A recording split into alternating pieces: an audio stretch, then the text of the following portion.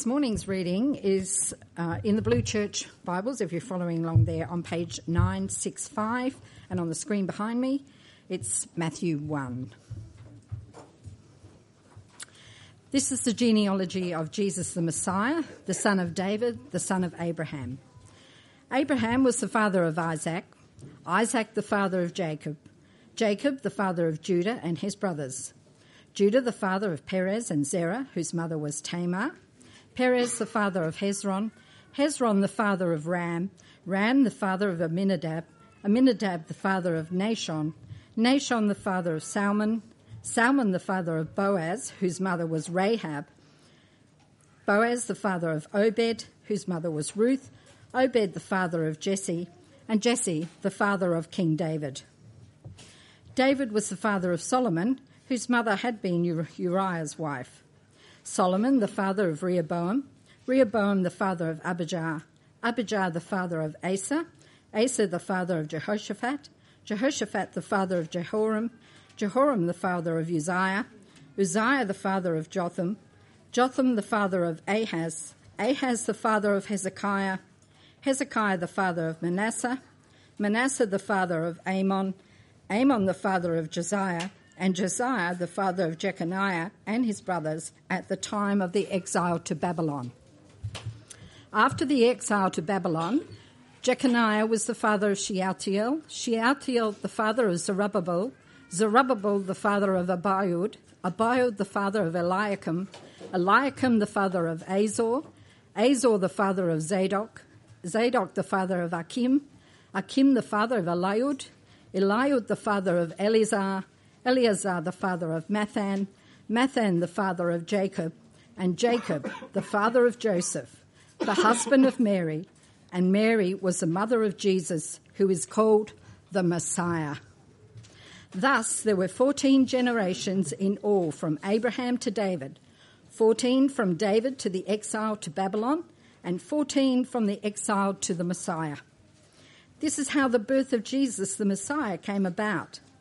His mother Mary was pledged to be married to Joseph, but before they came together, she found to be pregnant through the Holy Spirit, because Joseph, her husband, was faithful to the law and yet did not want to expose her to public disgrace. He had in mind to divorce her quietly. But after he had considered this, an angel of the Lord appeared to him in a dream and said, "Joseph, son of David, do not be afraid to take Mary home as your wife, because what is conceived in her is from the Holy Spirit. She will give birth to a son, and you are to give him the name Jesus, because he will save his people from their sins." All this took place to fulfill what the Lord had said through the prophet. "The virgin will conceive and give birth to a son, and they will call him Emmanuel," which means God with us. When Joseph woke up, he did what the angel of the Lord had commanded him and took Mary home as his wife. But he did not consummate their marriage until she gave birth to a son, and he gave him the name Jesus. Heavenly Father, we thank you for this chance that we have to gather together in the name of your Son to hear of his birth and what he came to do. We pray that even this day, amidst all the distractions and the good things to look forward to, that you might enable us to be reminded of how good and wonderful you are, for Jesus' sake. Amen. Please grab a seat. Let me have my welcome to that of Andrews before. My name is Jeffrey Lynn. I'm actually not a member of this congregation. I'm a member of one of the other Trinity churches down in the city, but I'm here this morning in particular to open God's Word with you. Many of you I know, as regular members of this church, but if you're a visitor here today, particularly if you're here with family, it's great to have you join us on this wonderful day together. I thought actually the most useful thing that I could do at this point is ask you to put your hand together for Karen, who read the Bible for us. That's entirely my fault as to why she got that passage, and I'm sure she won't thank me for that afterwards. The reason why I asked for that passage to be read is that my guess is that for most of us, we're pretty familiar with the Christmas story. We're familiar with the angels, the shepherds, the nativity scene, the baby Jesus. So what I thought I'd do for us this year is ask us to start where Matthew begins his biography of Jesus of Nazareth. So, because what Matthew tries to do is that he asks us to look at the nativity scene through the eyes of the baby's stepfather, through the eyes of Joseph. And so, for something just a little bit different this morning, I'm going to give this whole talk from Joseph's perspective. Now, that'll require a bit of imagination for you. Obviously, I'm not a first century Jewish carpenter, but hopefully you can use your imagination. You can perhaps reflect on what Joseph was thinking, and more importantly, see how, like Joseph, all of us have a choice to make. All of us have a decision to make about this baby who was born on this day. Okay, so here goes.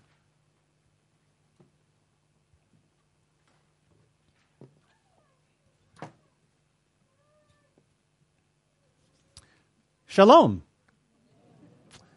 My name is Joseph ben Jacob. I don't know what your year has been like, but mine has been pretty eventful, to say the least. I thought I'd tell you a bit about it today. I mean, of course, we know that we live in interesting times, to say the least. Our new ruler is a grossly narcissistic, paranoid extremist. He bullies everyone. He ridicules people with different points of view. His name, I bet you can't trump this, is Herod.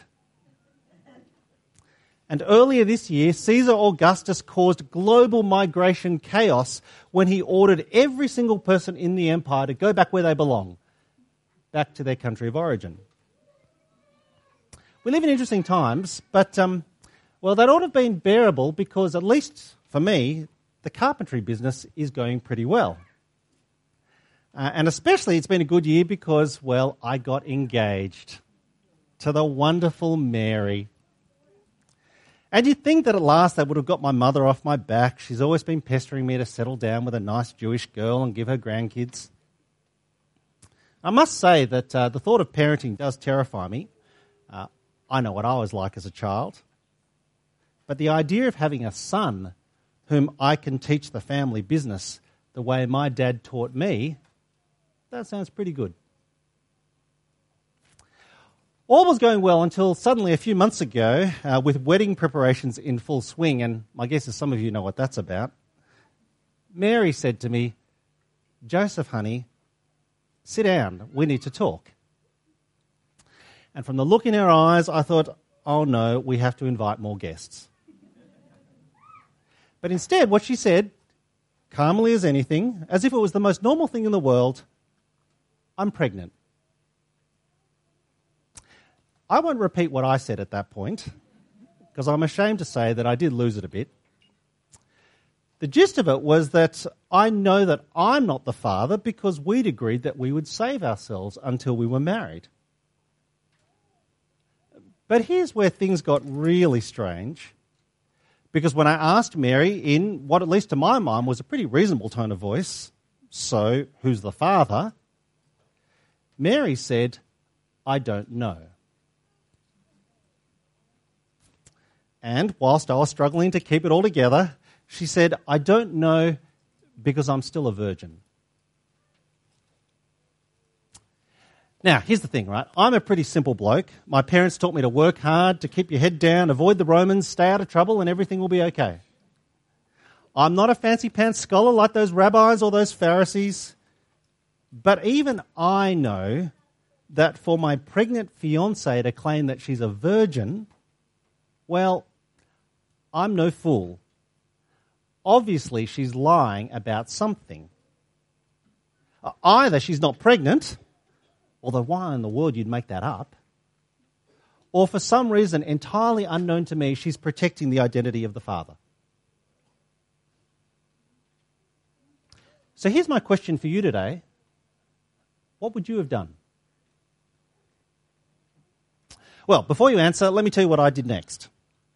I figured I'd quietly call off the engagement rather than humiliate her in public. If I'm being brutally honest, that's partly for self-protection.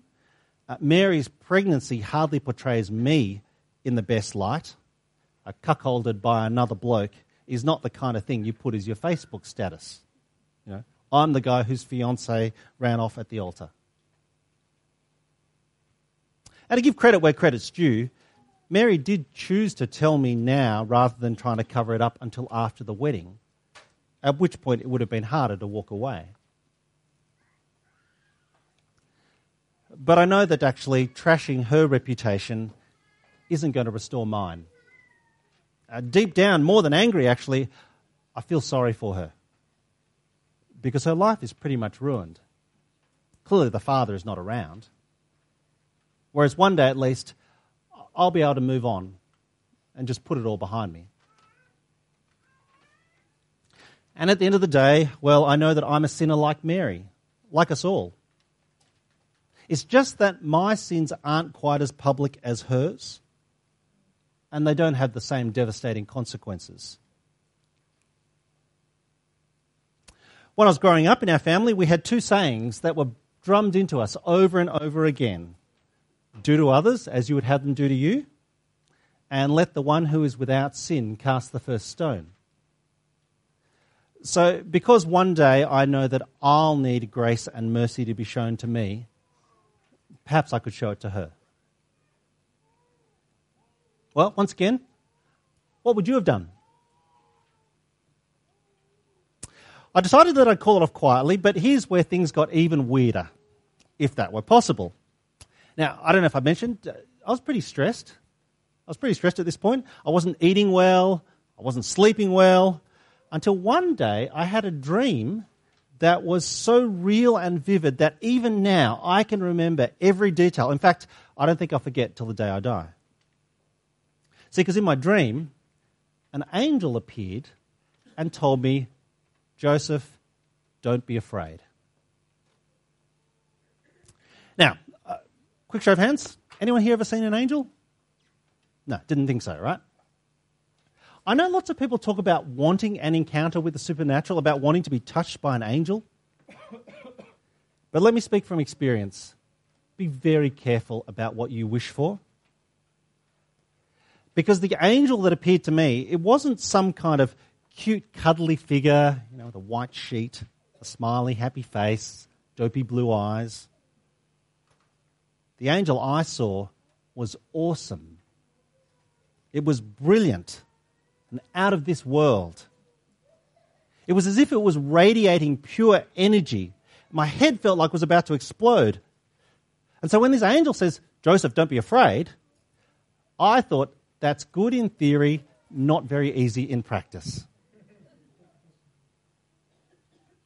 But before I could even begin to process what was taking place, what he said next, actually I don't even know if it was a he, what it said next didn't help me much.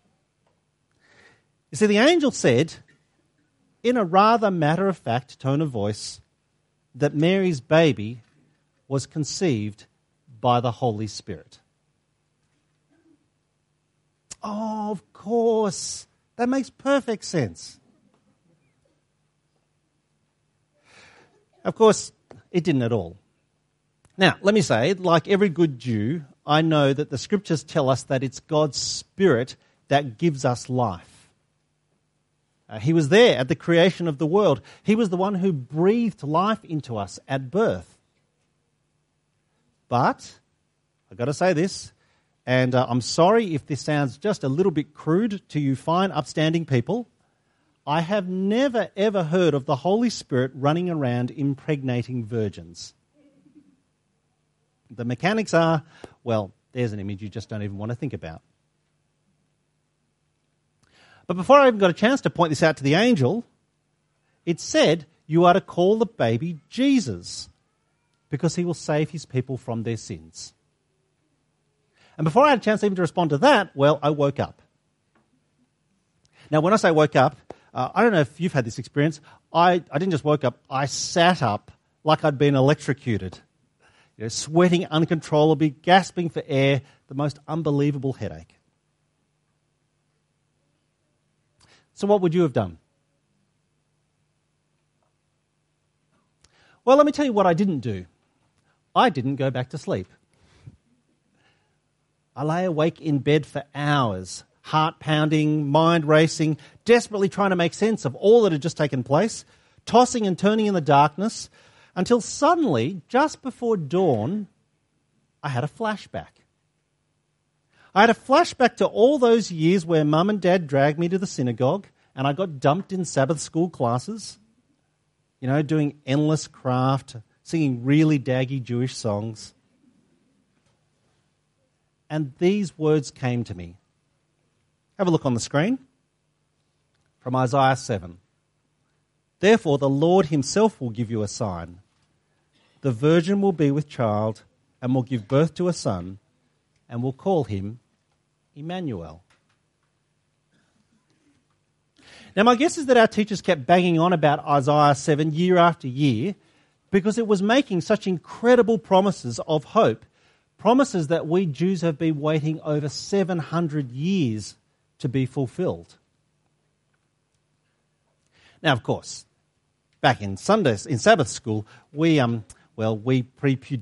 prepubescent teenage boys didn't quite see it that way. We took great delight in tormenting our leaders with questions like, how exactly does a virgin conceive?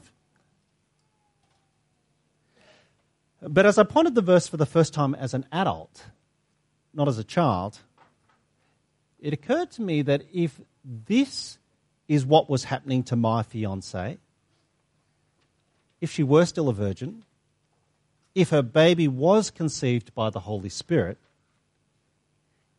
it meant her child would be both human and God's son.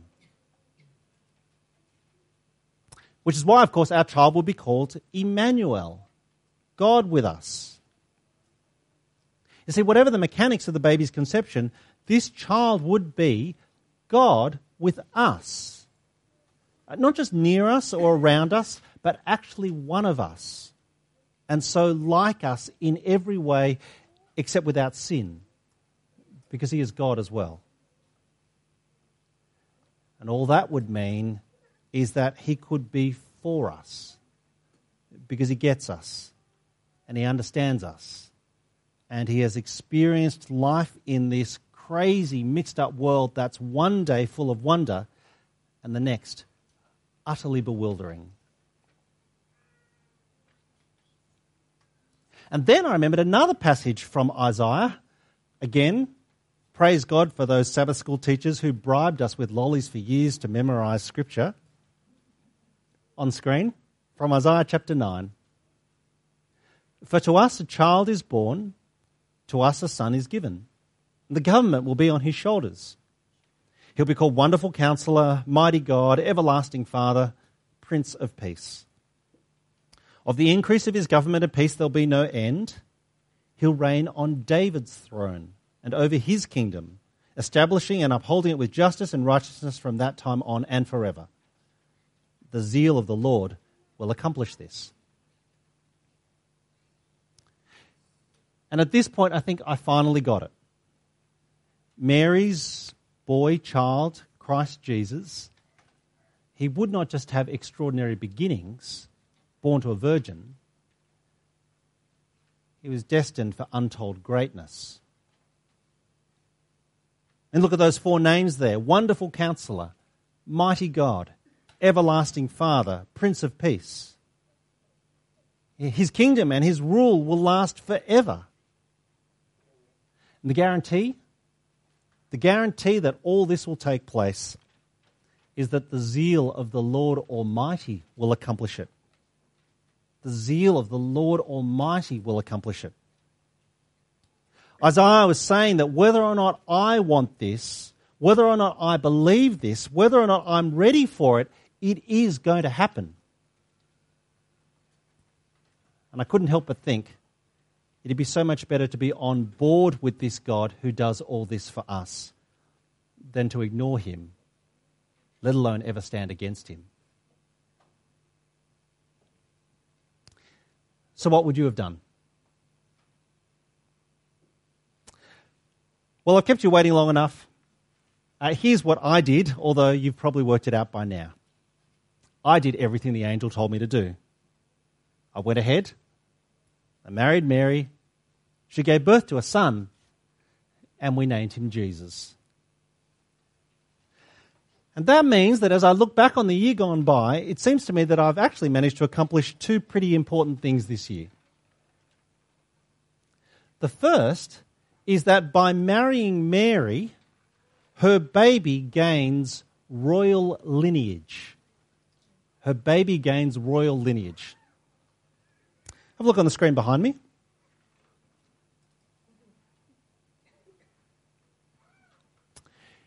See, in my dream, the angel, you might have recalled, it addressed me as Joseph, son of David, not Joseph, son of Jacob.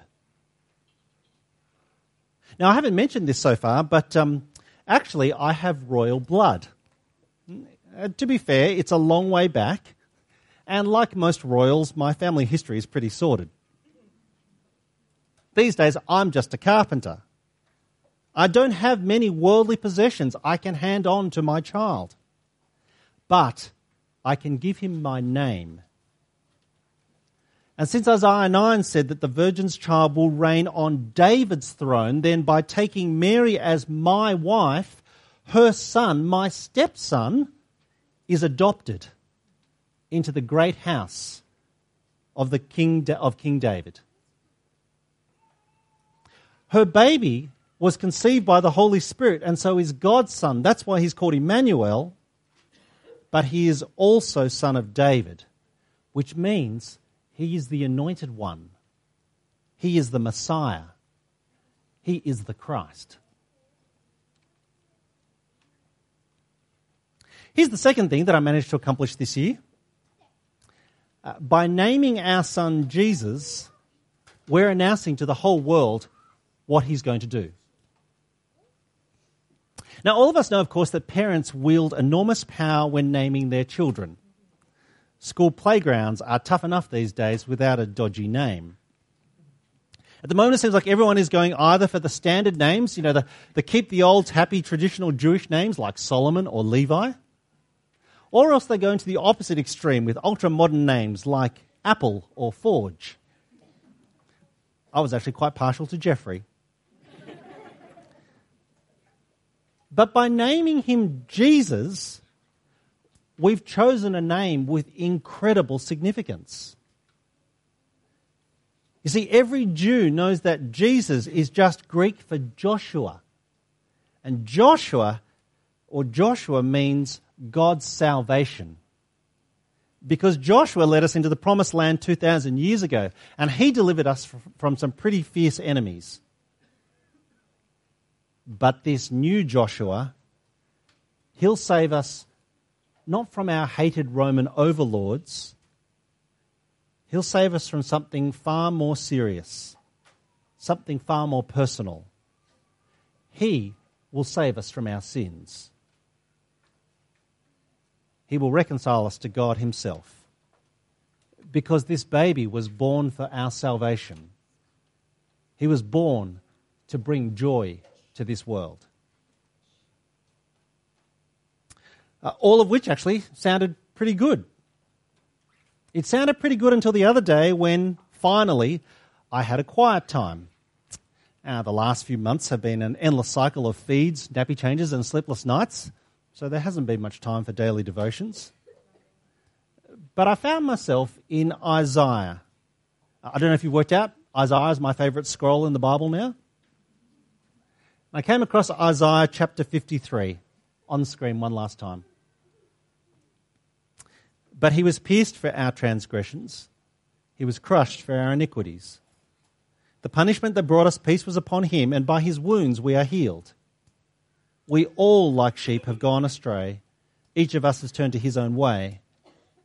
For the Lord has laid on him the iniquity of us all. It's a funny thing, Our little baby boy Jesus is, and this is objectively true, is the cutest, most handsome, and most perfect child ever born. Have a look at the slide behind me.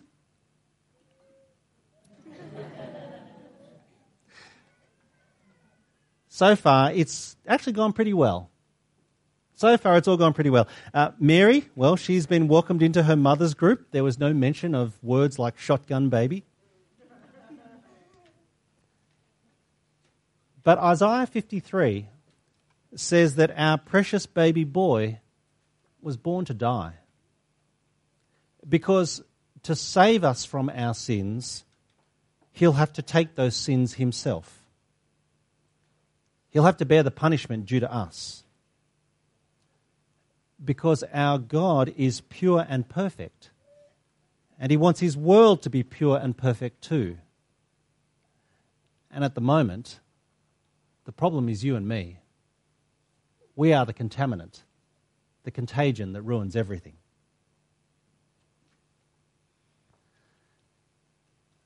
And that truly breaks my heart.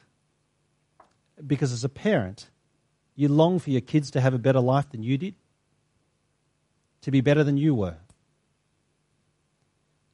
Yes, save us from our sins sounds like a pretty awesome life goal and narrative. But does it have to be through his death? It's wonderful that our son, this Davidic king, will have a glorious reign, but it will come through crucifixion. His coronation, in fact, will be his death. And so some days I find myself praying, Lord, isn't there another way? And even though I've seen some amazing things this year, I keep praying, Lord, I believe, help me overcome my unbelief. Because living by faith, even if wonderful, is never entirely straightforward. Well, what would you have done?